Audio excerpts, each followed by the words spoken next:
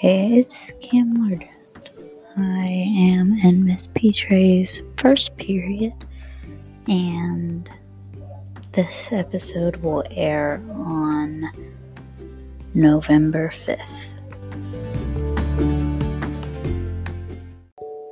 I'm here to talk about how homophobia can greatly affect LGBT kids' mental health and how it affects the way that they go through their everyday life with school and work and all of the things that they have to deal with. Our community needs to step back and realize that homophobia is just like any other hate epidemic. It needs to be fought with the same fire that racism and sexism are fought with. I want people to be informed about the effects of homophobia on the next generation and to just be informed on how they can stop the ever-growing epidemic that it has caused.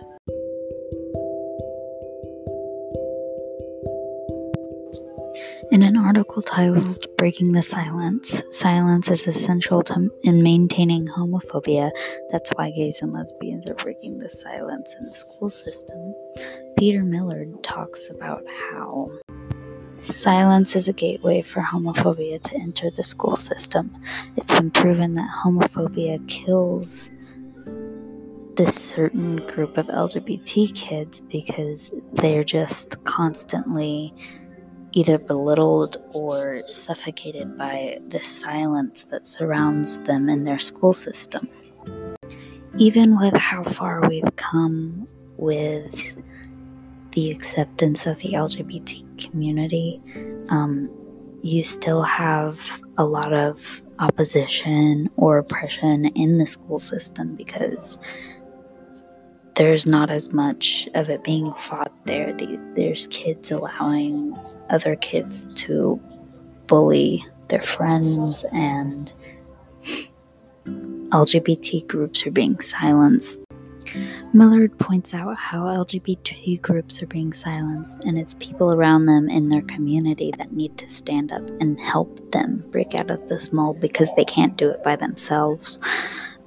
He also points out some facts on how the LGBT community account for almost 1/3 of all youth suicides, and it's a very scary number considering that this is coming from a wide populated group.